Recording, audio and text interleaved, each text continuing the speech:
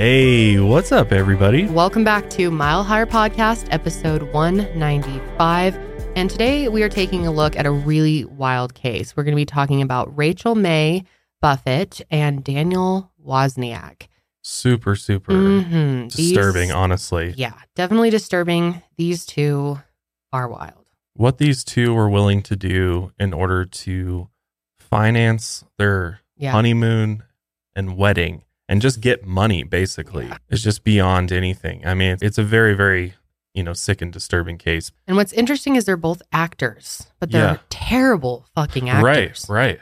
I mean, Rachel goes on Dr. Phil at one point. I mean, it's just, this case did get a lot of attention from the media just because of, sort of their backgrounds and their whole history of the relationship. And we're going to dive into all of that. It's a lot to unpack. There's some really strange elements.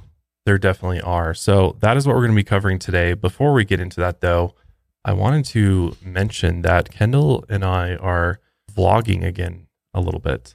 Oh, yeah, we are. Yeah. We've been sort of capturing our journey. Let's do it right now. I was going to say, we've got the vlog camera back out again, and we've been trying to just capture a journey through this pregnancy. And today, actually, after we finish recording, we're going to be going to an ultrasound center to get a 3D 4D ultrasound for the first time, which I'm very excited about. Janelle's joining us. Woo! It's going to be so fun. I'm very excited. But I just wanted to mention that if you're interested at all in Kendall and I's personal life and what we got going on beyond all of our content and podcasts, we do have a vlog channel called Mile Higher Life. It's nothing, there's no schedule for it. We just record when we want to and upload when we want. It's very casual, but it's really fun. It is fun. It's fun to share other parts of our life with you all, other than just crime all the time. So it's nice to, just allow you guys to get to know us on a little bit more of a personal level and kind of be along on this journey with us. So I just want to put that out there. We'll link that below. But this episode of Mile Higher is brought to you by Upstart, Function of Beauty, Novo, Fuzzy, and ExpressVPN. More on them later. But we're just going to go ahead and dive right into this case. There's so much to cover here. And this case really revolves around four individuals, two of which we mentioned, Daniel Wozniak and Rachel May Buffett, but also another two individuals by the name Julie Kibuishi and Sam Hare. And so in order to even understand this case and the crimes, we have to unpack each of these individuals' lives because they all sort of lead to one end. Yeah. So we'll start with Yuri Kibuishi, who actually went by Julie. She was born February 14th, 1987 to Masa and Junko Kibuishi in Newport Beach, California. And like I said, she went by Julie and her mom, Junko, went by June. When she first found out she was pregnant, June was so excited to have a little girl. Julie was her special Valentine's Day baby. Julie had two older brothers, Taka and Kazu, and a younger sister named Emmy. As a child, Julie was a softball star, but her true passion was dance. She started taking tap dance lessons when she was 5 years old and immediately fell in love with it. And growing up, dance was Julie's entire life. She spent long hours every week practicing and competing in dance competitions, and her fellow dancers became kind of like a second family to her. Julie was compassionate, smart, talented, and she was always the first to help a friend in need. She had a very bubbly and outgoing personality, and you could tell that she was very passionate about her art. Julie had a real zest for life, and everyone loved her. She attended the Orange County School of the Arts for high school before she started studying fashion design at Orange Coast Community College. She hoped to get an internship with a brand like Quicksilver in the future. Dance was still a huge part of her life, though. Her dance friends remembered that Julie always had perfect form, and Julie always looked beautiful. She would style herself with a flower in her hair, bright, bold makeup, and everything always matched from her makeup to her nails. But she still didn't take herself too seriously. Being unconventional and free-spirited was actually her nature. And she even had 6 piercings and 7 tattoos. And just like her mom, Julie also dreamed of being a mom one day. Since she was born on Valentine's Day, it's only fitting that Julie was a hopeless romantic. In 2010, she was in an online relationship with a U.S. Marine who was stationed in Okinawa. And the two of them were really looking forward to meeting in person for the first time that coming summer. And in one of her college classes, she made friends with this guy named Sam Hare. And she started tutoring Sam in anthropology. Her parents wondered if Julie and Sam were more than friends. But Julie assured them that their relationship was strictly platonic. Sam was like an older brother to her. She said that he looked tough, but he was really just like a teddy bear. So Samuel, or Sam, Eleazar Hare, was born in Los Angeles County on May 29th, 1983 to Steve and Raquel Hare. He was their only child, and both of his parents were school teachers, and both on their second marriages. Raquel was originally from Argentina, and Steve was a former Marine. He always had a very close relationship with his parents. His cousin Leah was 11 and a half years older than him, and he treated her like a sister, and the two were very close. Eventually, Leah got married, and she and her wife had their daughter, Sonia, and Sonia absolutely adored her uncle, Sammy. Sam was very athletic growing up. He played roller hockey, jiu-jitsu, track, and weight training. He definitely looked the part too. Sam was very muscular and just had that athletic build. But Sam's teenage years were a little bit rough. When he was 12, he started treatment for bulimia, an obsessive compulsive disorder. But when he was 16, he stopped medication and treatment, and he started attending an alternative high school due to the learning challenges he faced. Sam wasn't a gang member, but one of his friends, Byron, was. When one of Byron's rival gang members was shot to death, Byron was brutally beaten and stabbed to death in a business park by a huge mob. At the time, Sam was 18 years old, and the police accused him of luring Byron to the business park where he was killed. As a result, Sam was arrested, and he spent most of the next year in a jail cell. He and his family always maintained that Sam was innocent. 6 months after his arrest, a prison psychiatrist evaluated Sam. He was wearing a suicide prevention suit when the psychiatrist got to his cell, and the doctor ended up writing that Sam was quote-unquote mentally ill and in need of continued medication and treatment. Sam was eventually acquitted of the charges and released back to his family. Steve and Raquel don't like to talk about the case, but they say that Sam was innocent, and the court agreed. So that was the end of that. Sam was grateful to be free and with his family, and he proudly wore his devotion to his parents with a heart tattoo on his chest that said Mom and Dad. After Sam was released from jail, he worked odd jobs before enlisting in the U.S. Army. As a former Marine, Steve was really happy that his son was following in his footsteps. While Sam was at training in Germany, he met a fellow soldier named Teresa. She was having a difficult time there, and there were only 5 other women in her unit, and a lot of the men tried to hook up with her. So oftentimes Teresa cried herself to sleep. When Sam heard about Teresa's situation, he promised to help her. He made her PB&J sandwiches every day, and he walked Teresa and her roommate back to their door every night. This made the other men back off, and they were incredibly grateful for Sam's help. He looked after Teresa like an older brother would. At the time, don't ask, don't tell was still a U.S. military policy. Gay and bisexual soldiers could be kicked out of the military if they told anyone about their sexual orientation. But Sam made it one of his duties to look out for gay soldiers and make sure they felt comfortable and safe. Eventually, Sam was shipped out to fight a combat role in Camp Keating, a military outpost on the Afghanistan-Pakistan border. Sam felt like it was his duty to take on the most dangerous roles. Other soldiers said that Sam had the heart of a true warrior. His bravery and independence set the standard for the other soldiers, and Sam's selfless nature really showed through during his time in the Army. He even ran through enemy fire in order to keep the outpost's power generators going. But after 15 months in Afghanistan, Sam was sent to Germany to finish the last 11 months of his service. Now he and his friends were able to do a lot of traveling they were looking forward to. Sam ended up dating a German girl named Katharina, who lived near the base. After he came back to the States in May of 2009, he had Katharina fly out to California to meet his parents. Katharina ended up making multiple trips out there, and she'd stay with the Hares for weeks and months at a time. And eventually, they even got engaged. They had a pretty good relationship, but they were still trying to figure out where they'd settle down. So they didn't have plans to get married in the immediate future. And like many other veterans, Sam suffered from PTSD after returning from combat. He'd have horrible nightmares of being stuck in a foxhole while enemy soldiers took it over.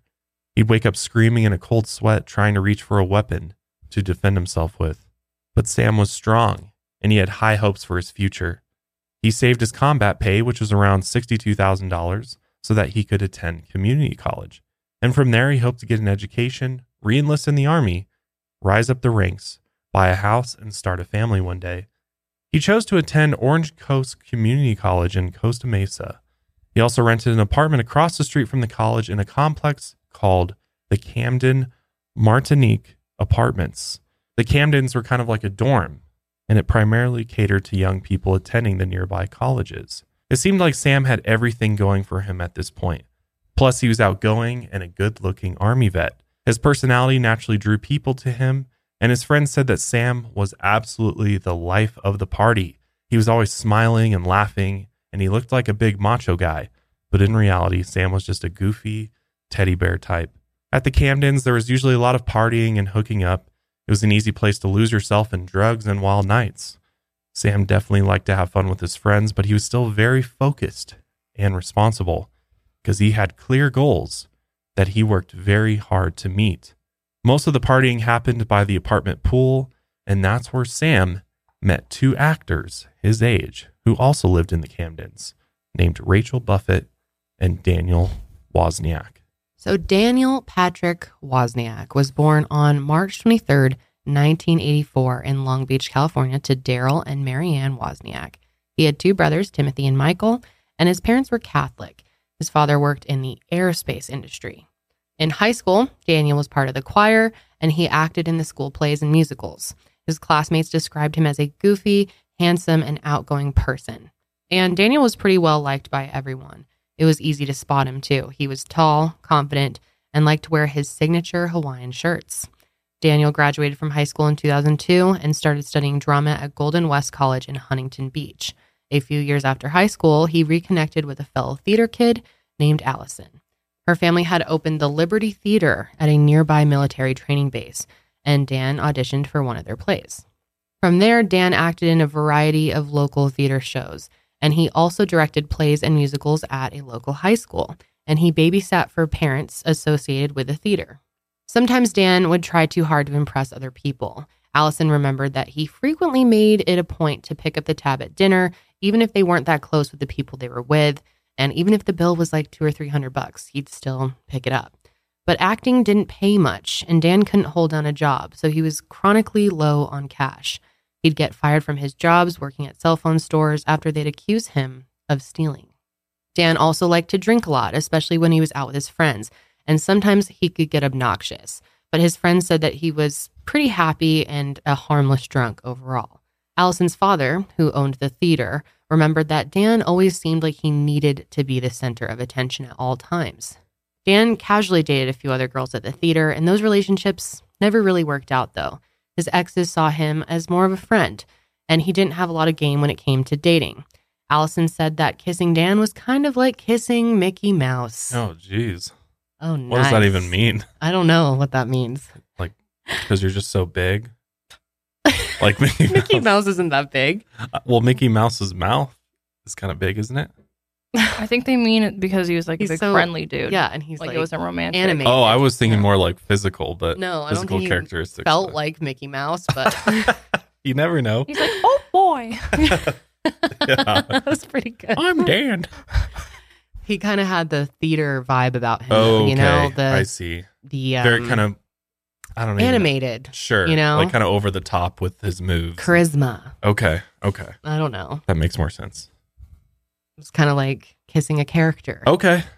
That's what I'm guessing she meant. So, kissing Mickey Mouse. Not the physical, not ears. That's insulting. And on his MySpace page, Dan wrote that his heroes were God, my parents, and the men and women in the military, and any single person who is willing to take a stand and fight for what's right. And his parents were very supportive of his acting career. They made it a point to attend each and every one of his performances. But their relationship with their son sort of changed after he met a woman named Rachel Buffett. So let's play this little theater promo video outtakes that is out there on the internet that includes Dan and Rachel, I believe. And it'll just kind of help give you a better sense of their personality and kind of how they portrayed themselves. Okay, so these clips are from outtakes from a 2009 video promo for the play The Green Room, in which Daniel Wozniak co-starred with his fiance, which we'll find out, Rachel Buffett. Hi, my name is Dan Wozniak. I'll be playing the role of John Davis in Orange County. Okay, take it again. Playing the role of John Davis in Orange County Theater. God dang! I'll just say in Orange County. I can't say the theater group. Don't say that. You need to walk away from that? Okay. Hi, my name is Rachel Buffett. We're playing. Do it again, please. This is a come see us. Come see us. I like that one, dude. Come see us. Why does that make me cringe so Yeah, hard? that was very cringy. Yeah, they thought that was way funnier than it actually yikes. Yeah. I like the music in the background. It was like Very That good. made it even worse. horrible production, honestly. The music is way too loud. So as you heard, you heard Daniel, but you also heard Rachel's voice in there. So Rachel May Buffett was born on July 20th, 1987 in Orange County, California, to her parents, Mary Ann and David. She also had two brothers, Noah and Nathan, and a little sister named Hannah. The Buffetts were a pretty Christian family. The parents homeschooled the kids at their house in Seal Beach, California, and Rachel described her upbringing as sheltered. From the looks of it, her family members were all pretty artistic, and her brother Noah liked to sing and play guitar. She went to community college to study acting, and she got a job acting as Princess Ariel in Disneyland. The role seemed fitting for her because I guess she kind of looked like Princess Ariel. She was pretty. She was a petite blonde girl with big blue eyes and a button nose. And later she got a job working as a damsel at medieval times. That's fun stuff. Rachel also liked to participate in local theater productions. Some people at her theater said she was kind of a shit stirrer, but other people said she was sweet and mild-mannered. Rachel met Daniel in 2005 while they were working on a play. She initially thought that he was a really friendly and helpful guy, and they started hanging out regularly. And a few years later, the two started dating. They eventually decided to move in together, but they were worried that their parents wouldn't approve, so they lied to them. Rachel and Daniel moved in with Rachel's brothers, and Rachel would make sure that Dan was out of the house whenever her parents came to visit. Rachel and Daniel ended up getting engaged in 2008. Daniel proposed with a wedding ring that he said was his grandmother's, and people at their theater said they became sort of a power couple, and their nickname became the Royals. The two of them were inseparable, but some people thought that Rachel was controlling and possessive of Daniel. People definitely got the feeling that Rachel wore the pants in their relationship. Neither of them were employed, though, and acting definitely didn't pay the bills. So money was frequently a big problem in their relationship. The couple was constantly trying to scrape enough money together in order to pay their bills and stay afloat.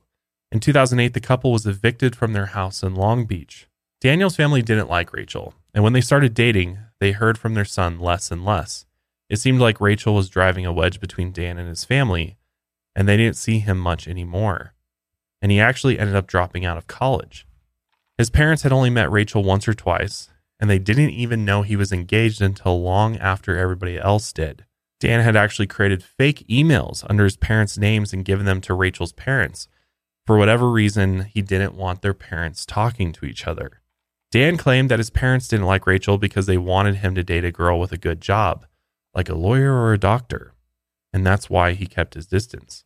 But the Wozniak family said that the truth was Daniel stopped talking to them after he was caught stealing money from the family.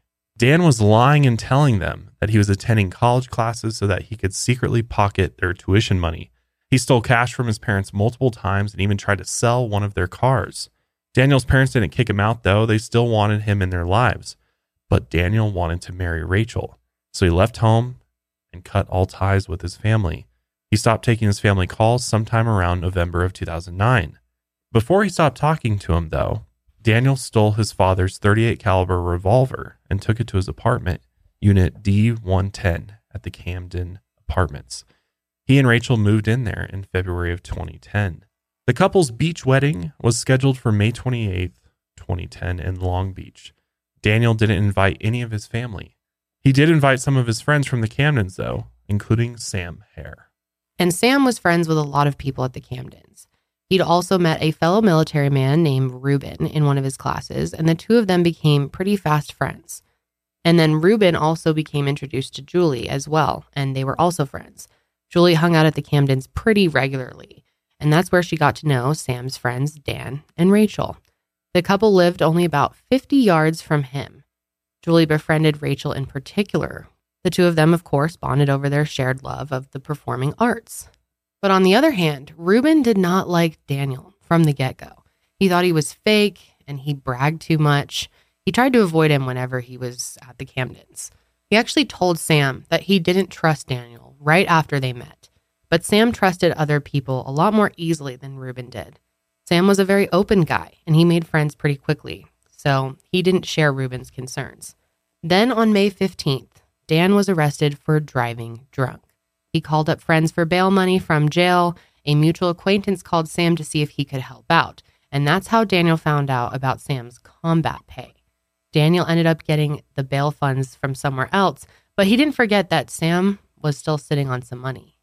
Sam actually chatted with Daniel in the hot tub one day after he'd been arrested. Daniel was complaining about his brief time in jail, and being his open and empathetic self, Sam wanted to relate to Dan, and he told him about his own experience in jail as a teen. There was something about this conversation, about Sam's past and remembering his combat pay, that sparked something awful in Dan's mind that night. Dan and Rachel had a lot going on in May of 2010.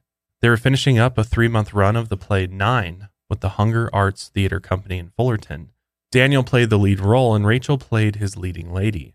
Local critics gave Dan's performance great reviews. The couple was also busy planning their wedding. The date, May 28th, was coming up pretty soon, and they were definitely starting to feel stressed about it. Daniel was pretty concerned that he wasn't going to be able to pay for everything. Both Rachel and Daniel were unemployed, and sometimes he would blow up at her over her spending habits in front of their friends. They had to borrow money to pay their rent, and Daniel was writing checks he couldn't cover, and his bank balance was in the negatives. They were about to be evicted from the Camdens if they didn't come up with the money they needed. Around this time, Dan and Rachel met a man named Chris Williams after one of their performances, and Dan asked Chris to loan him $3,000 almost immediately after they met. He explained that he was low on funds and he needed quick cash. Eventually, Chris agreed to lend Daniel $2,000 as long as he paid him back by May 21st. Chris told Daniel that he had mob ties and he got the money from some not good people, so he definitely needed to get the money back as soon as possible.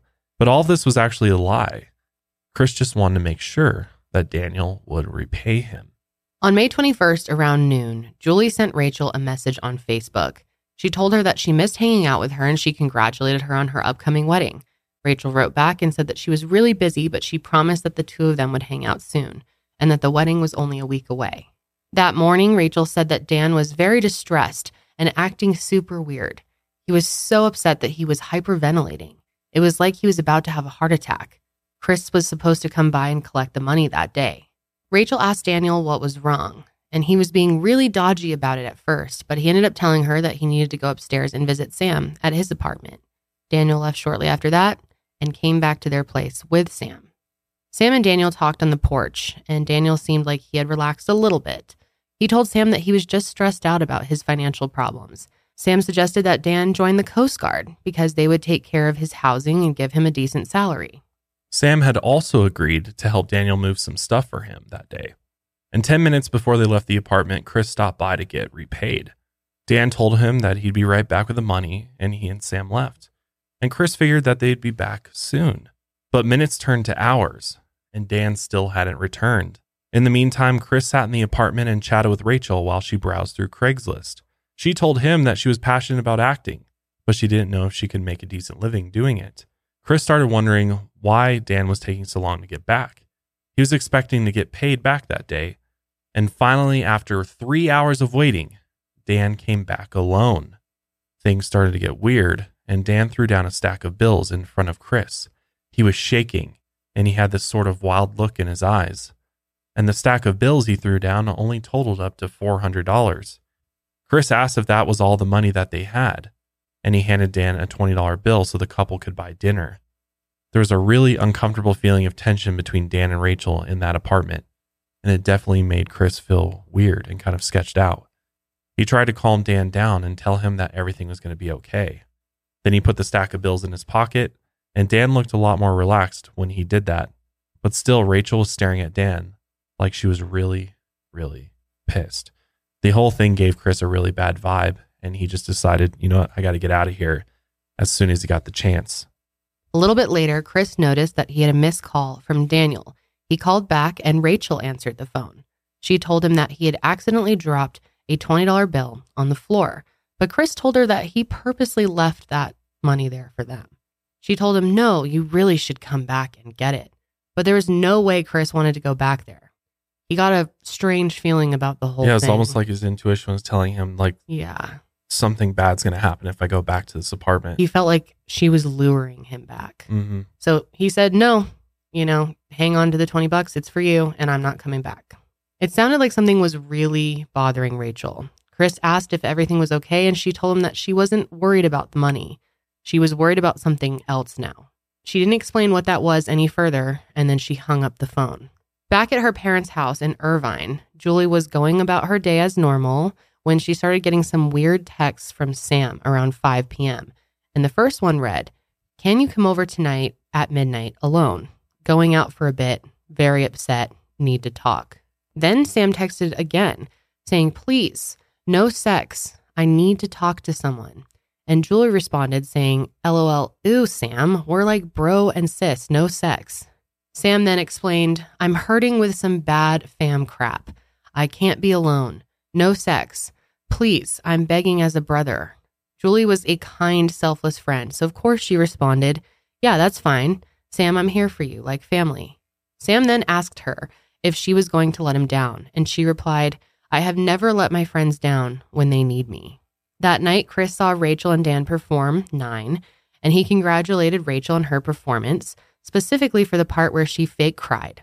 But Rachel said that the tears were real. She told him that she had been crying about everything that happened that day. Meanwhile, Julie met up with her brother, Taka, and his fiancée at a Thai restaurant in Long Beach. She was going to help them plan their wedding. Taka asked her to be a bridesmaid, and Julie was thrilled. The group eventually left dinner and went back to Taka's house. On the way back, Taka handed Julie her bridesmaid's tiara. Julie proudly wore it the rest of the night. She started getting more weird texts from Sam's number at around 11 p.m., though. He was asking if Julie was going to be coming over soon. So she told Taka that her friend Sam needed to talk to her about something, and she was going to stop by his place on her way home. Taka said that was fine, but he told her to be careful and shoot him a text when she got there. Julie told Taka that he'd like Sam. He was like a big brother to her, and she promised to text him from the Camdens. So she then left. Around midnight, Julie arrived at the Camdens and texted Sam, "Hey buddy, I'm here. I'm walking to your place." Then as promised, she texted Taka, "I'm here, don't worry." And her next message said, "Uh-oh, doesn't look good," crying with a sad face.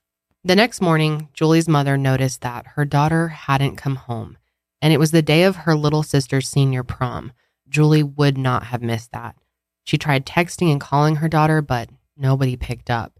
So June called her son to see if Julie ended up sleeping at his place.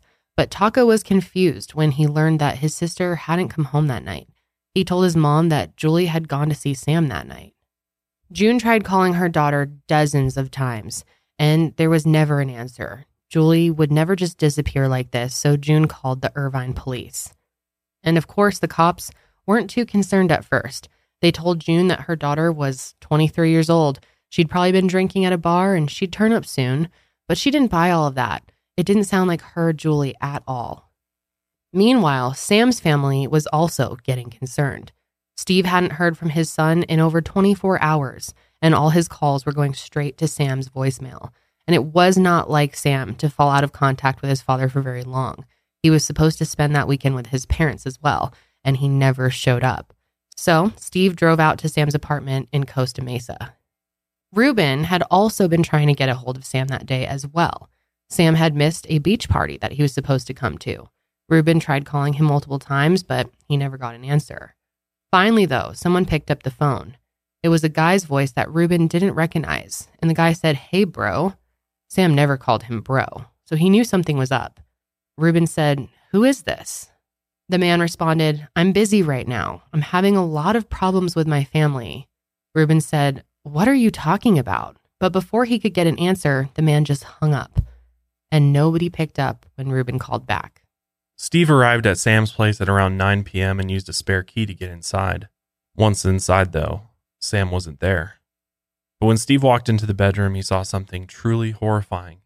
It was Julie's body, and it was kneeling over the side of Sam's bed, and she had a gunshot wound in the back of her head. Her pants were also cut open and pulled down to her knees, and there was a message written on Julie's shirt in black ink that said, "All yours. Fuck you." Steve immediately called 911.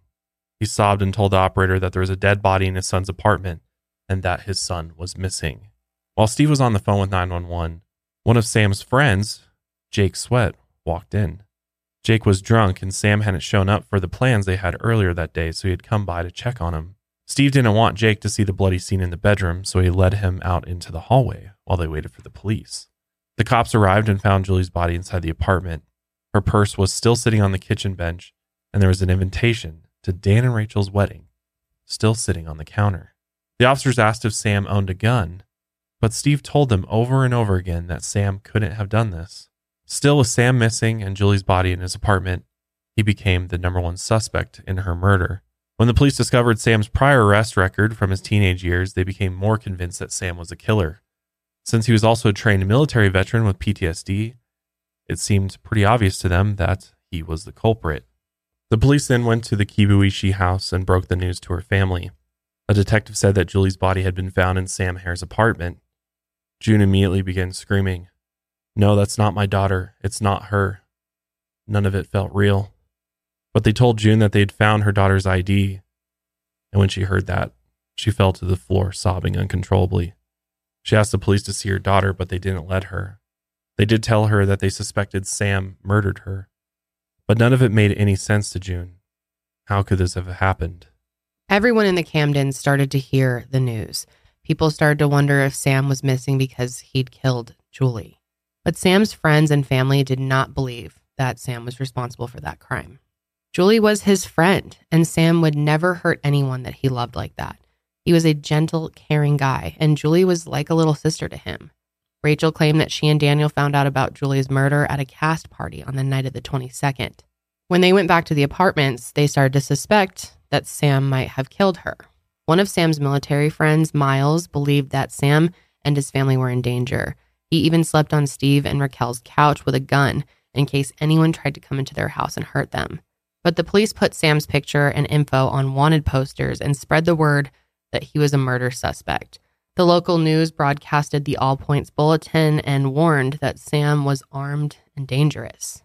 So the investigation's really starting to heat up. The police are really going to start looking for Sam and try to find him because they believe that he is the, person that did this at this point. So before we go any further, we're going to take a quick ad break and we'll be right back. It was all hands on deck for the police to find Sam. And in the meantime, Steve started an investigation of his own. Sam had given Steve his bank password in case of an emergency. So Steve signed in on May 24th, and he saw that money had been moving out of the account. Someone was withdrawing cash from ATMs and charging things to the card. So Steve, he was like, this is very weird, and gave this information to the police. The Costa Mesa Police Department had actually already been monitoring Sam's accounts, and they had actually started staking out some of the places the card was used. Steve also decided to do his own stakeouts. One of the locations was a pizzeria in Long Beach, and on the 25th, Steve kept an eye on the pizza place for about an hour and checked for Sam's car at nearby motels, but he didn't find anything. At the time, Steve didn't know it, but he'd actually seen Tim Wozniak, Dan's brother, in the pizza parlor. Tim looked upset, and he was pacing around inside while he spoke to someone on the phone. Steve called Jake's roommate Dave that day, and Dave told him that he had last seen Sam on the 21st with an actor who lived in the building, and the two of them were planning on setting up backdrops at the theater that day. So that's how Steve first came into contact with Daniel Wozniak. He actually called up Dan and asked to speak about his son, and Daniel said he was happy to help. Daniel told him that Sam mentioned he was having problems with women in his family. Steve immediately knew that he was lying to him. He had a feeling that Daniel had something to do with Julie's death. So he went to the cops and told them that he thought Dan was dirty. Jake told police that he talked to Dan and Rachel at Jake's apartment after Sam went missing, and Dan told him on the 21st that he and Sam moved stuff at the theater and then came back to the Camdens. Then Sam left his apartment with a man in a black baseball cap. At first, Dan said he was a short Mexican guy, but then he said it was a short white guy.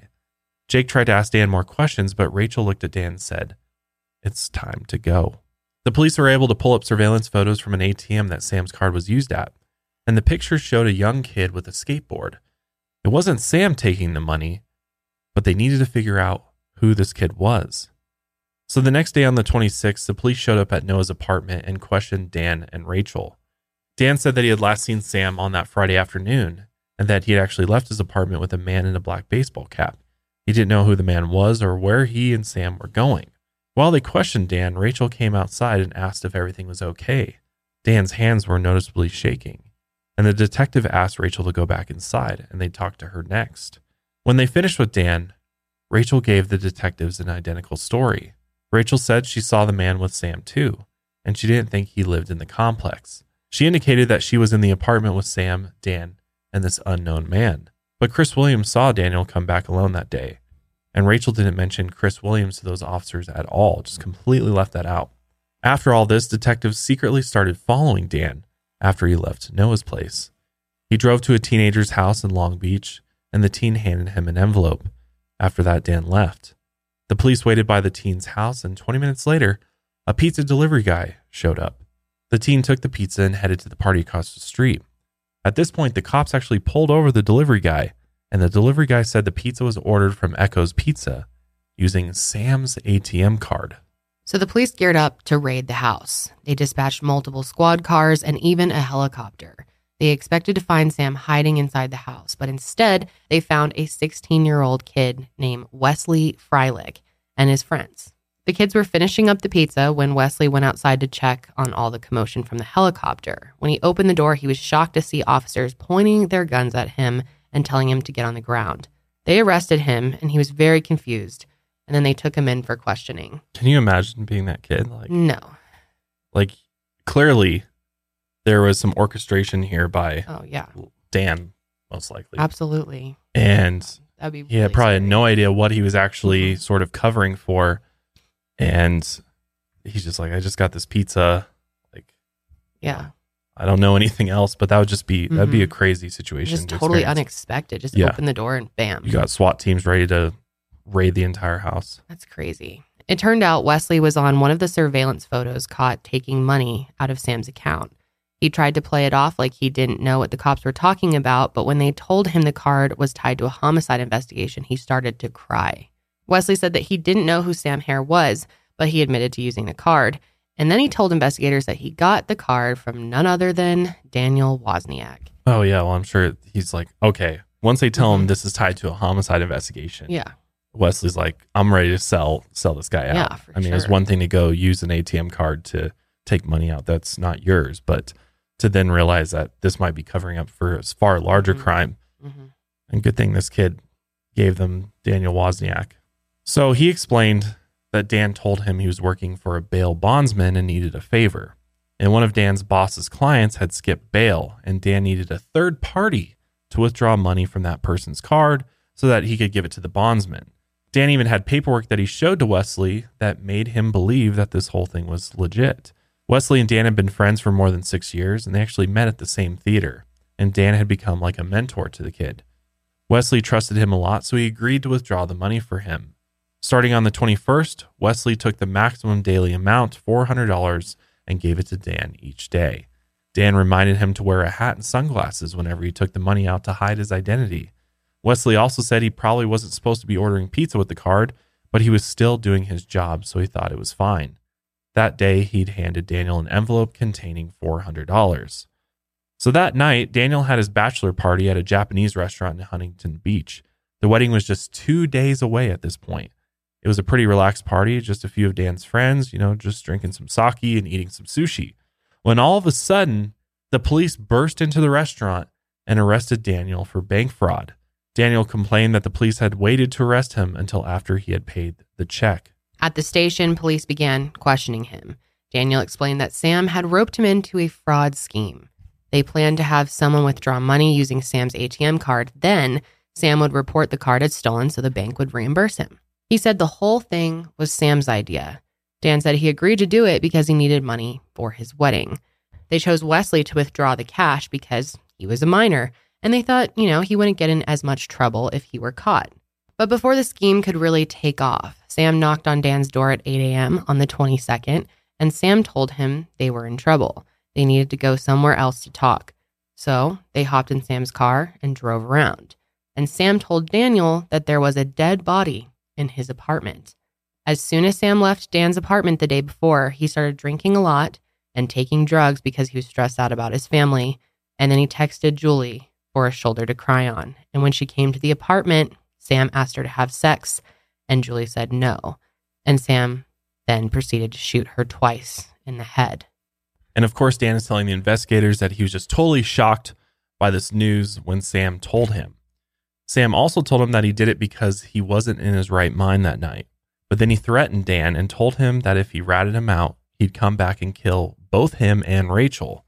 According to Dan, Sam told him to withdraw money from his account and funnel it to him so he could escape and live on the run. In return, Sam would give him a few $1,000s for his wedding. He then dropped Sam off at a shopping center in Long Beach, got rid of Sam's car, and didn't see him again. And Dan carried out the plan and didn't tell anyone because he was scared of what Sam would do if he didn't follow through. Dan admitted that the man in the black baseball cap was a lie, and he apologized to detectives for telling them that story. He said he was scared that Sam would kill him if he told the truth. And when police asked him where Sam was now, Dan just said, "I don't know." The detectives told Dan that they were going to take a cheek swab from him so that they could eliminate him as a suspect. Dan relaxed, thinking that the detectives believed his wild story, but his attitude changed when the detectives asked if they were going to find his DNA on Julie's body. Dan said they wouldn't, but the detectives pressed him, and they asked him if he was in the room when Julie was shot. This made him angry, and Dan actually shouted at the detectives that Sam was threatening his life. "What did you expect me to do?" It didn't seem like the interrogation was getting anywhere. They took a break and then brought Dan back into the interview room. He still wasn't telling the truth, but when they told him he was under arrest for accessory to murder, the reality of the situation started to sink in. Dan told investigators that he'd tell them anything they wanted to hear as long as he could be at his wedding on Friday. That's most important, right? Most important. Got to make that wedding. It got to be at the altar, man. I'll tell you anything you want to hear. Yeah. Really, dude? How about a bunch of lies? They told him, of course, we just want to hear the truth. But Dan refused to tell them where Sam was unless they agreed to let Dan go to his wedding. It's honestly wild. I know. But the detectives said that they weren't going to bargain with him, and things started to stall at that point. Dan told detectives, "Here's what I'm saying. I'm saying each one of you and Sam has killed my chance of happiness." The interview continued, and Dan was becoming more and more exhausted. Finally, he angrily told them, "Yes, I saw the fucking body. Is that what you want to hear?" He claimed that he saw 2 gunshots in the back of her head, but at first he told them that Sam told him he shot Julie twice.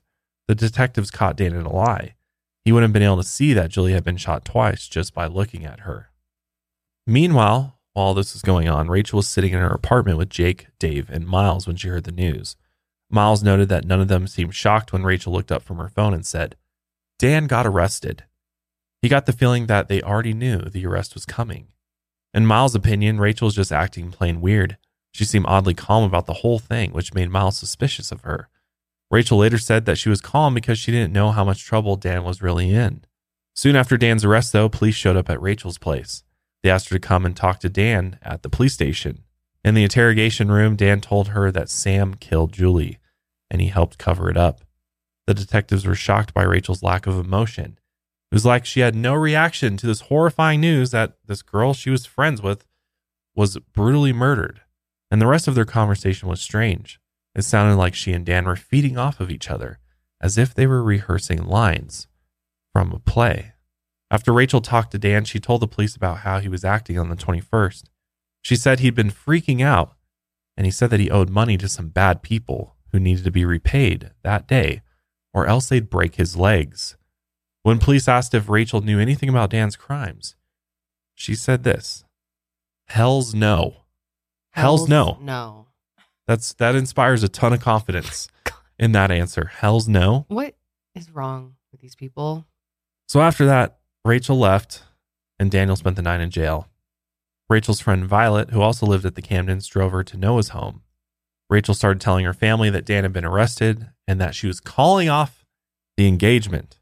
Her family started working on canceling the wedding plans that night. Oh, that's most important. Yeah, God. Violet then drove her to Daniel's parents' house. Only Daryl was home. and Rachel told him that Dan got arrested. But apparently Daryl acted kind of mellow when he heard the news. It was like he wasn't really hearing what Rachel was saying, or that he wasn't surprised or something. Rachel ran into Daniel's brother Tim and his girlfriend on her way out. She told Tim about Daniel's arrest, and when she did, he got really nervous and started fumbling around with his phone.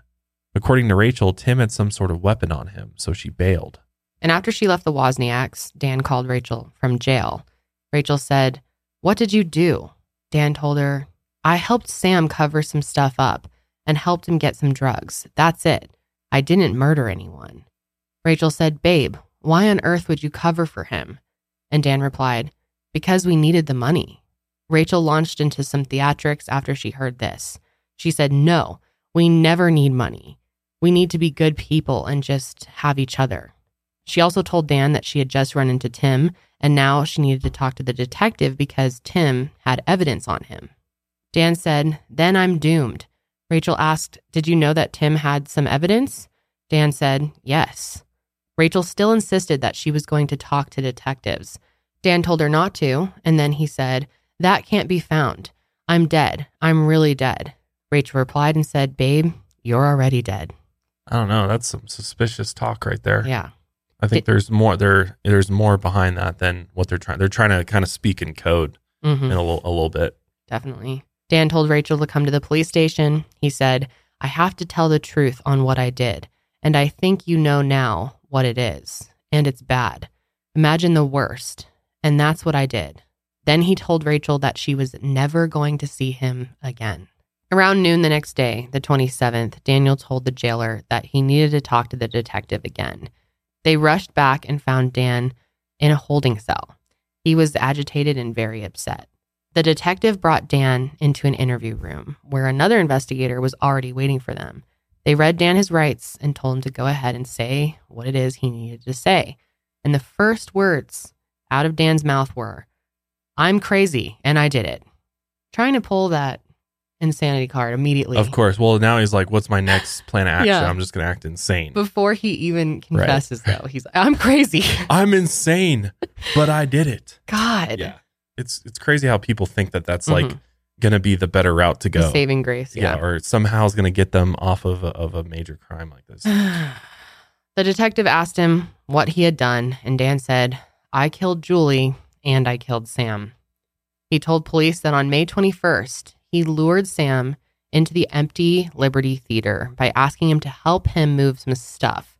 And the two of them went up to the attic, and Daniel asked Sam to move a piece of furniture. Then when Sam turned around, he shot him once in the back of the head. And Sam fell to the ground, looked up at Dan, and said, "I need help. I just got electrocuted." And Dan tried to shoot him again at that point, but the gun was jammed. So he quickly pulled the jammed round out of the gun. Then, as soon as Sam looked up at him, he shot him again in the head. Dan then stole Sam's wallet, his ATM card, his cell phone, and then just left his body in the theater. After that, Dan met up with Wesley and tricked him into withdrawing money from Sam's account. And in the end, Dan was able to take around $2,000 from him. Like Dan obviously was going for that larger $60,000. Yeah. That he was just eventually going to try to drain the account via the ATM because that's the only method he had at that point. Exactly. Over time, but it's like you got 2,000. Like I know. it's just not a well thought out plan at all. It was just such a waste of life. Yeah, God, for $2,000. It's so sad. So around 5 p.m., he started using Sam's cell phone to text Julie and lure her to Sam's apartment. He performed in 9 that same night in the same theater where he just committed this murder.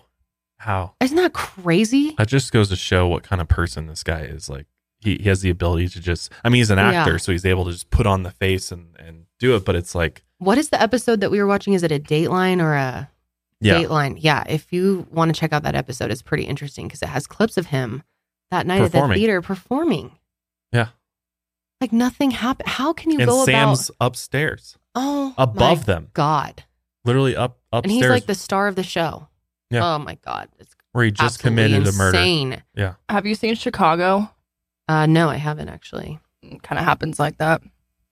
This woman commits murder and then goes and performs. Oh, really? Interesting. You would really like that movie. It's very interesting. Or that play. Yeah, you're right. Sorry, it's a play first. But there's a movie of it? Yeah. Yeah. Yeah, that sounds very similar. So during the whole play, his castmates have no idea that Sam's body is just sitting above the very stage that they're performing on, and their lead actor was the one who killed him. And that night, Dan was in his apartment trying to get Rachel to go to sleep when Julie texted Sam that she'd arrived at the Camdens. Dan used Sam's key to get inside, and he met Julie at the front door. Then he told Julie that Sam needed to talk to her. And then he went to another room to load his gun. Then he came back to the living room and told Julie to look at something in Dan's bedroom. When she walked in, Dan shot her in the head twice. Dan wanted to make it look like Sam was involved in some sort of love triangle with Julie and her online boyfriend, so he needed to stage the scene so it looked like Sam killed Julie in a jealous rage. To Dan, Julie was just a decoy. Originally, he was going to try and lure over Sam's friend Petra, but she didn't answer the phone. So he cut open Julie's clothes to make it look like she was sexually assaulted, and then he wrote that note, "All yours, fuck you," on the back of her shirt in black magic marker. Julie was also still wearing the tiara that Taka gave her. The next day, Daniel went to Rachel's brother Noah's house to grab an axe and a saw. He drove Noah's truck to the theater and used the tools to dismember Sam's body. Then he discarded the limbs in the nearby El Dorado Park. The detectives asked Dan what was going through his mind when he dismembered Sam. And Dan said, "I was actually smiling and laughing," and he said he didn't know why. That's scary. The detectives asked why he killed Sam, and Dan held his hand in his hands and said, "Money and insanity." So he's really trying to play up this, crazy act like the Joker or something. And after he said that, he let out a crazed laugh. Daniel told the police that he had committed all these crimes to finance his wedding and honeymoon. And he said 100% of the motive was money. It was also pretty clear that Daniel had planned the murders well in advance, as investigators found Google searches on his computer from May 17th for things like how to hide a body and quick ways to kill people. Noah actually made a Facebook post that weekend jokingly complaining about Dan borrowing his truck. He deleted the post when he realized what Dan had actually used his truck for. Noah ended up being charged with accessory to murder after the fact the same night Daniel was arrested. He pleaded not guilty and the charges were later dropped. He claimed that Dan duped him, just like he had duped Rachel, and he had nothing to do with the murders. That day, May 27th, Dan attempted to commit suicide in prison. He was taken to the hospital with self-inflicted head injuries as he was smashing his head against the cell walls. According to Daryl, Dan went into a coma and he spent 2 days at the hospital before he was returned to jail. The same day that Daniel attempted suicide, police found Sam's naked, headless body in the theater's upstairs loft area. Dan had actually chopped off his hands and the upper part of his left arm, and it was his attempt at trying to hide Sam's identity. The police combed through El Dorado Park for Sam's limbs, and on May 28th, they found his severed hand and arm in a shallow hole covered with leaves.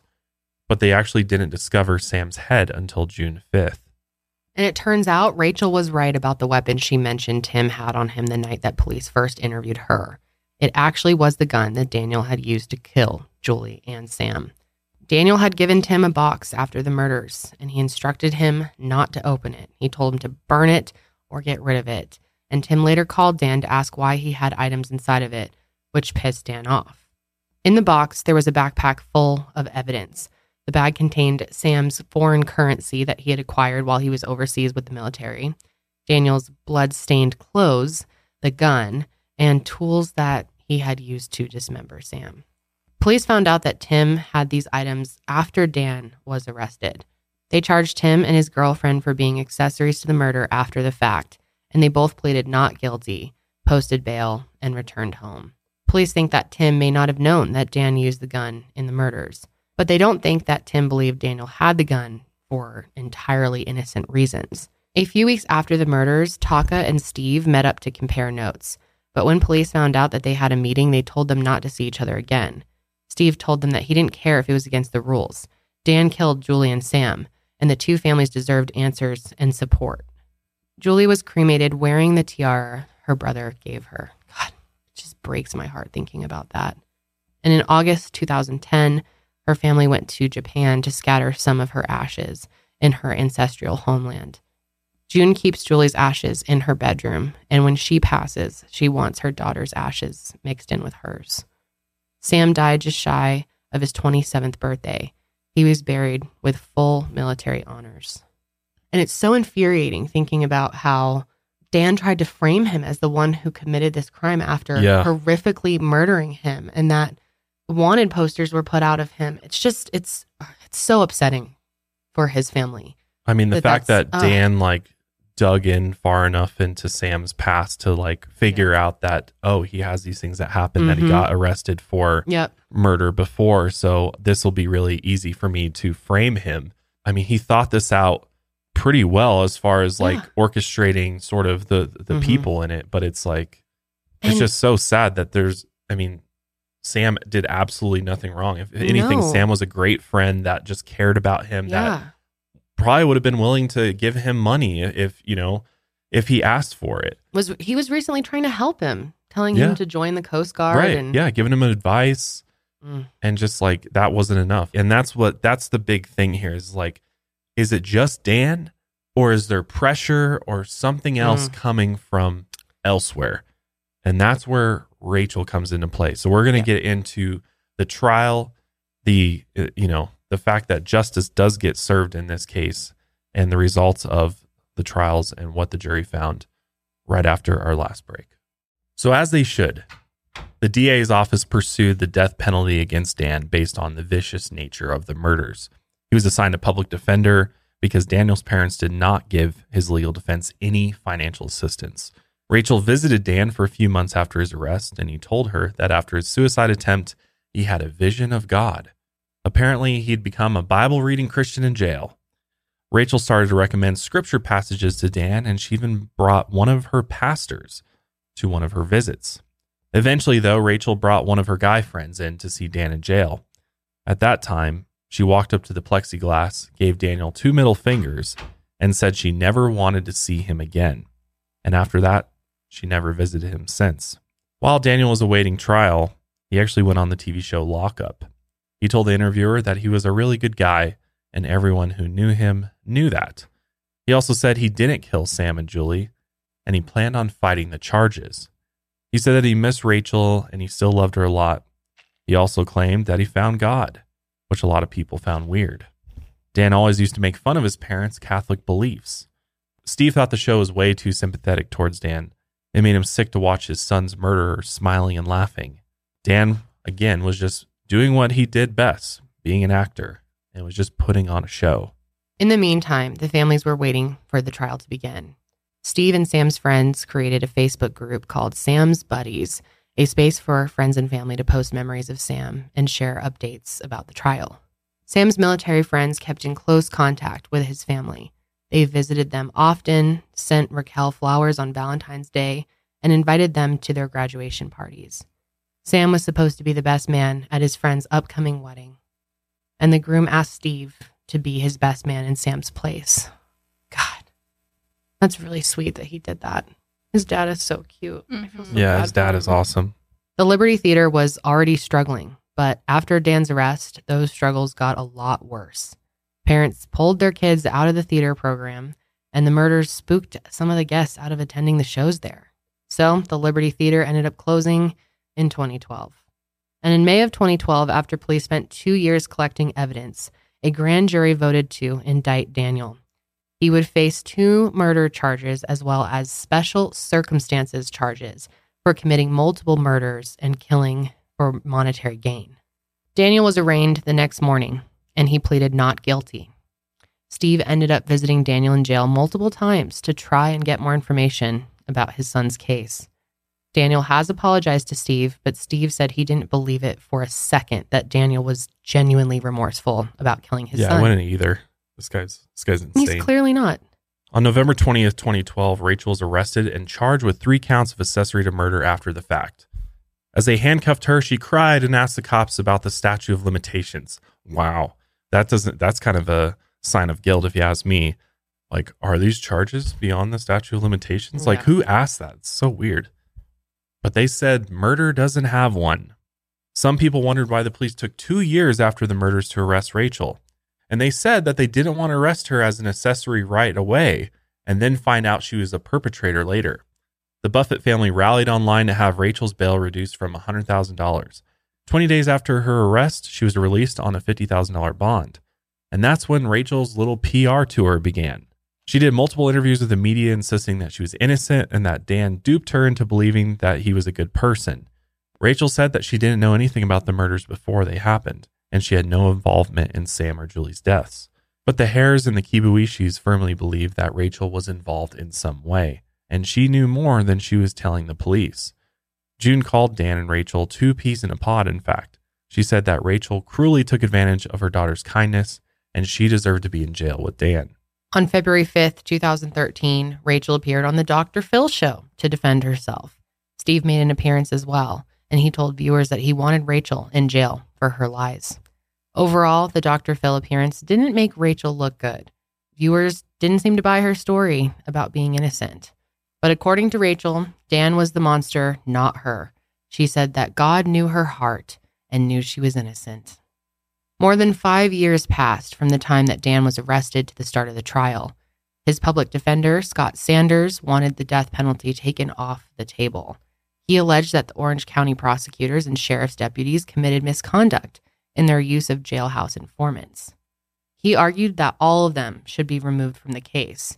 It became pretty clear that he was going to do everything in his power to get the trial delayed as long as possible. Prosecutors accused him of using dirty tricks to have the judge postpone the trial over and over again. Scott even tried to file a 500-page motion with 20,000 pages of exhibits. He and the prosecutors began a long series of bickering in court hearings.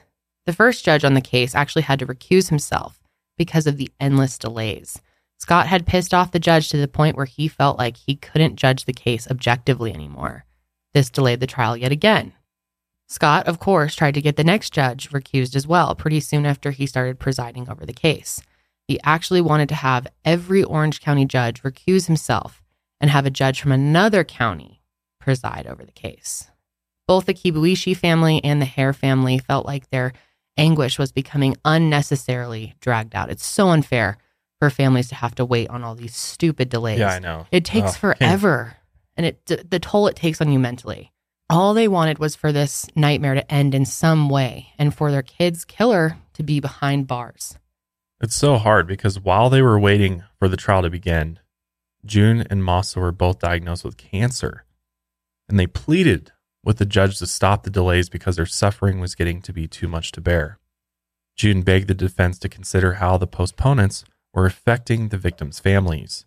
Steve went to more than 192 court hearings before the trial even started. Waiting for the trial was emotionally exhausting, and everyone was starting to get really frustrated, except for Daniel, who looked kind of upbeat and carefree at some of his hearings. On December 9th, 2015, Daniel's trial finally began. None of the Wozniaks came to watch the proceedings. The only person that came for Daniel was an acquaintance that had become fascinated with the case. This woman actually started a blog called Daniel Wozniak is My Friend and started writing to him in prison. Eventually, this anonymous blogger started visiting Dan in jail and showing up to the court dates. She said that she's going to turn her blog into a book, and the blogger still writes and visits Daniel to this day. I don't get these people that get obsessed with killers and like want to be friends with them or want to have a relationship with them and write a book about it. It's like, why? I know. It's so weird. I don't get it. It's just kind of glorifying them in the end. Yeah. The defense made no opening statement and called no witnesses at trial. Dan's conviction seemed pretty inevitable, and Scott probably wanted to save Dan's defense for the penalty phase.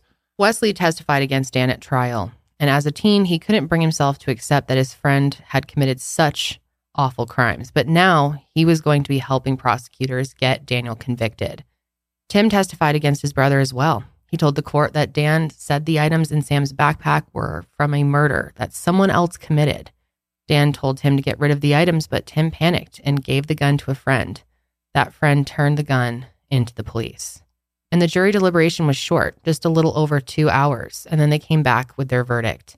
On December 16th, 2015, Daniel Wozniak was found guilty on 2 counts of murder. After the conviction, Dan entered the penalty phase, which was set to begin on January 4th. A jury would decide whether or not Daniel would face the death penalty. Daniel's father died that month at the age of 70. Neither he or his wife came to any of the proceedings against Daniel. During the penalty phase, jurors heard heartbreaking victim impact statements from Julie and Sam's loved ones. They tearfully described the unending pain that Daniel had put them through. And we have a couple little clips from just a news broadcast about this that are pretty powerful.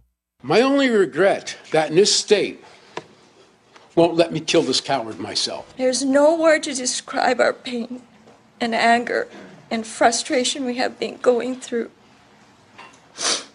That will never heal or go away. It's just sad. It's sad that there's not more. You can just feel his father's But anger. I totally am with him there. Like, that's how I'd feel too.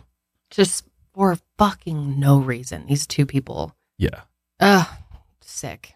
The defense also argued that Rachel had manipulated Dan into committing the crimes.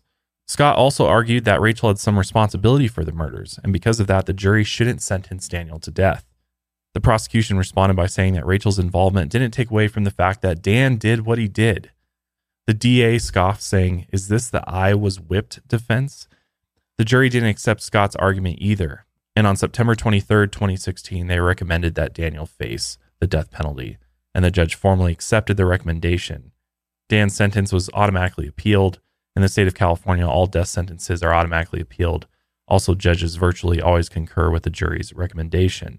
And then on December 15th, Tim, Dan's brother, pleaded guilty to being an accessory to murder after the fact, and he was sentenced to 3 years probation, and the charges against his girlfriend were dropped. About a week later, on the 22nd, Tim was arrested and charged with domestic violence. According to the police, Tim punched his girlfriend in the chest, grabbed her wrist, and bit her arm while they were driving. It's pretty clear that, just based off of Tim's behavior as well, that Tim and Dan, definitely not good people at all. No, you question how these people were raised. Evil, man. And even their own parents are basically disowning them. Yeah. On September 5th, 2018, Rachel's trial started. Violet, the friend that drove Rachel around on the night that Dan was arrested, testified against her. Violet said that when Dan talked to them about being the last person to see Sam, Rachel said, shut up. That's not what happened. Your messed up memories are screwing up my story." Oh my God. Chris also testified against Rachel as well. He had no doubt in his mind that Rachel knew about the murders. And he also believed that if he had gone back up to the apartment that day when Rachel called him saying that he left some money there, that they would have killed him too. He was a loose end. And Chris had seen Dan leave with Sam and come back alone. I think, I believe that 100%, they were going to kill him too, to tie up that loose end. Rachel never mentioned Chris Williams to the police in her initial interviews with them. Chris had called police and told them about his weird encounter with Dan and Rachel after he heard about the murders. The investigators were surprised. Rachel hadn't even mentioned seeing Chris that day. So they called her in for another interview to explain herself. And she told them that she didn't say anything about Chris because she was scared for her safety. She said that she didn't know if Chris knew anyone bad. And Rachel was worried that if she told the police about meeting him that day, someone would come after her. Makes no sense. Police weren't so convinced that this was the reason why she didn't say anything. Rachel's a really bad actress, honestly. She is. Even on on Dr. Phil, she's terrible. They asked her like point blank in some interview, like, are you telling the truth or something? Are you a truthful person? And she's like, I think so. Yeah. To the best of my abilities, to the best of my abilities. Like, nobody answers those questions like that. It's definitely worth it to go check out those Dr. Phil episodes. We obviously can't include any of it. Yeah. CBS is really strict about copyright, but yeah. But it's pretty interesting. It really puts into perspective who Rachel is. Definitely. She's a liar. They gave Rachel 3 different lie detector tests and she failed all of them. The detectives believe that Rachel is trying to protect herself and cover for Dan, and that she actually knew more than she was telling them. A cast member from the 9 play testified that on the 22nd, before Julie's body was discovered, Rachel was emotional at that night's performance. Rachel looked upset and she told her that my friend is missing. I think she's missing. I think she's dead. And I think my friend did it. That's just stupid. She's an idiot. She thought that wasn't going to come out. Like, oh my God. And it just shows her need for attention, that she was willing to say that, knowing what kind of trouble that could get her in. Or really incriminated her. Yeah. And it seems very, very likely that she may have plotted this with Dan. Oh, yes. It really does. And that night, Rachel was able to cry on cue. Her castmate said that Rachel was never really able to do that before, and they thought Rachel's tears weren't just good acting, though, that she felt guilty about something, and she was an emotional wreck the entire night. Both Rachel and her defense team, of course, dismissed these claims from her cast members. The prosecution also focused on other important inconsistencies in the story she told police. The investigators thought Rachel was lying to them from the get-go. The first inconsistency was the man in the baseball cap Rachel reported she saw. That man didn't exist, and it was the same fake story that Dan gave the police. According to Rachel, she never told the police that she saw the baseball cap man herself. Dan told her about the man, and she trusted Dan. So she repeated that story to police without really thinking anything of it. Investigators also wondered why Rachel was parroting the same line about Sam having family problems that Dan gave them. These family problems clearly never existed. Again, Rachel said she was just taking Dan's word for it, or she must have heard that from someone else. In one of her interviews, Rachel also stated that she didn't know that she and Dan were in deep financial trouble. That obviously wasn't true either. She knew Dan was borrowing money and they were facing their second eviction, this time from the Camdens. Rachel even started looking into working as a stripper to make extra cash. Her defense attorney argued that the inconsistencies in Rachel's story were understandable and innocent mistakes, that she was just stressed out about her wedding, the murders, and Dan's arrest, and their financial problems. But the defense didn't work because a jury found Rachel guilty on September 12, 2018, and as a result, on November 8th, a judge sentenced her to 32 months in jail. Not long enough. Not long enough at all. And she was actually released from prison in 2019. That's nothing. That's crazy. I mean, it's hard because it's hard to prove with like concrete evidence in this case that she masterminded this whole thing. But it seems very obvious that her and Dan concocted this plan. In 2019, Governor Newsom placed a moratorium on executions in the state of California, and he said that this would last for as long as he was in office. And the moratorium angered many victims' families whose loved ones, killers, were on death row. At the Orange County DA's annual victims rally, the Hares and the Kibuishis spoke out against the governor's decision. The state of California has not executed an inmate since 2006. It's unlikely that Daniel will be executed anytime in the near future. In 2021, Dan was actually moved out of the San Quentin State Prison to the Salinas Valley State Prison as part of the Condemned Inmate Transfer Pilot Program. It's possible that he'll work there to raise restitution money for his victims' families while he waits to be executed. But if you ask me, he belongs in San Quentin. That's a really, really tough prison, and that's where somebody like Dan belongs. The Hares and the Kibuishis know that they may not see his execution day come, but they're just happy that they have some sort of closure now, that Dan can't hurt anyone else. He's behind bars, and these two families keep in touch to this day.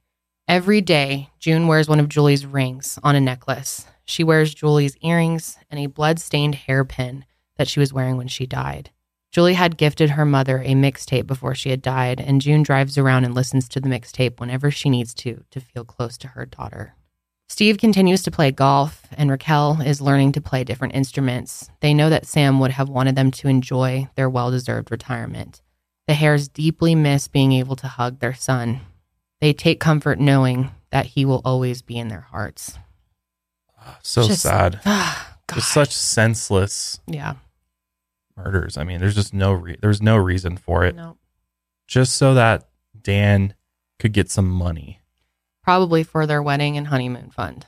How sick is that? And just like willing to take someone else's life for that. Right. I mean, I think it's sick that Rachel got away with such a short sentence. Like, I really do think she at least spurred him to take it upon himself to figure out a way to rob Sam. It's clear that something clicked when he heard that Sam had that money saved away, and he was going to figure out some way to get it from him.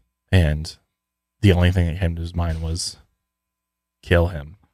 Just full on narcissist, completely selfish. I mean, even from the clips, you can just tell the guy's like, just thinks he's something special. Yeah, he definitely did. But yeah, we want to know your thoughts on that one. And how involved do you think Rachel was?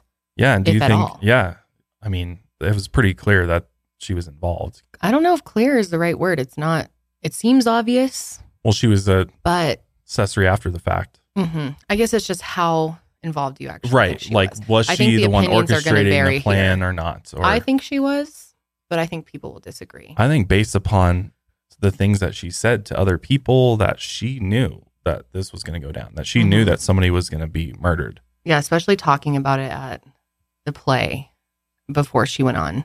Yeah. I guess that could be considered hearsay, but plus Dan's parents said that after Dan started, got into a relationship with Rachel, that he really changed and that she controlled everything. Yeah. And she, of course, Rachel's mindset is like, I just want to get married. I just want a honeymoon. And, I just want to do this. Crazy. And Dan had no way to make it happen. So you can tell how obsessed they were with the wedding, especially that Dan in the interview rooms is like, I'll say whatever you want as long as I can go to my wedding. Right. That was, you got to promise me. That's all that matters to them. You're not going anywhere, dude. So stupid. Yeah. Just such senseless acts for literally nothing at the end of the day. We really feel for these families. Absolutely. Terrible. But yeah, let us know your thoughts. Let us know if Rachel deserved a harsher punishment and Dan sentence the right one, the death penalty. And we'll see if that ever even happens, or if he'll just spend his whole life on death row and I definitely like he'll to never hear be executed. Your opinions on death penalty, California, specifically for Dan's case. Do you think it was warranted? Yeah. I know people have varying opinions on that. Definitely. But that's where we'll wrap up today. Make sure you're subscribed to us on YouTube as well as Spotify. Make sure you're following us there. That is the premier spot to enjoy the Mile Higher podcast. But until next time, keep taking your mind a mile higher.